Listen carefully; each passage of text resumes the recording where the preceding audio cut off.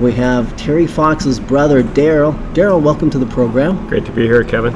Thanks for having us today. The first question I'd like to ask you, Daryl, is first of all, everybody in Canada, without exception, and many people around the world know about the Terry Fox run.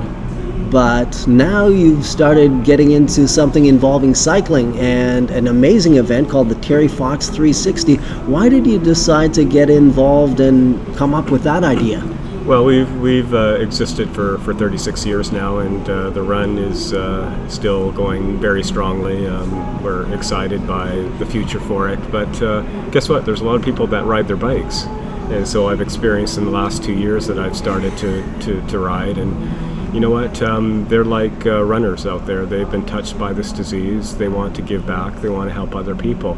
And, this is something that I think offers that opportunity for the cyclists out there to participate in an event, to challenge themselves both mentally and physically, and to give back to community. And it more than satisfied our desires for this event. It was very successful. So tell us a little bit about the success of the ride. It was the very first one, and it was held on somewhat of a rainy day out at Sun Peaks in Kamloops back in the month of September.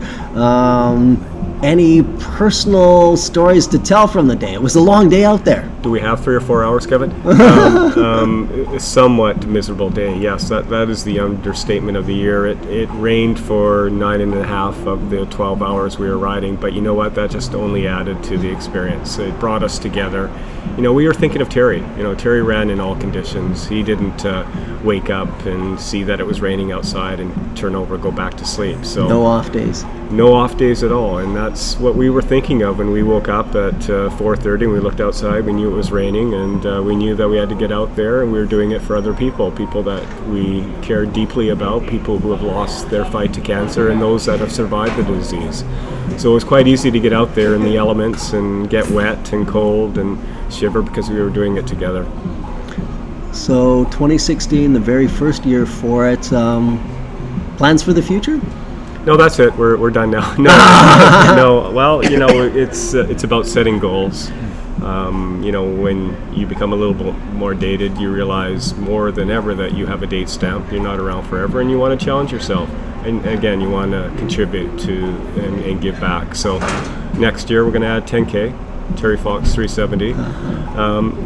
It's going to be challenging because we were pretty well running out of daylight with 360 last year, but we'll find a way. Lessen the breaks between. We stopped every 36 kilometers this year, and to reflect and read a quote from Terry, either from him or about him. So we'll be doing something similar, but lessen the breaks, and we'll find our way, and we'll do it together. Thank you so much. You're welcome.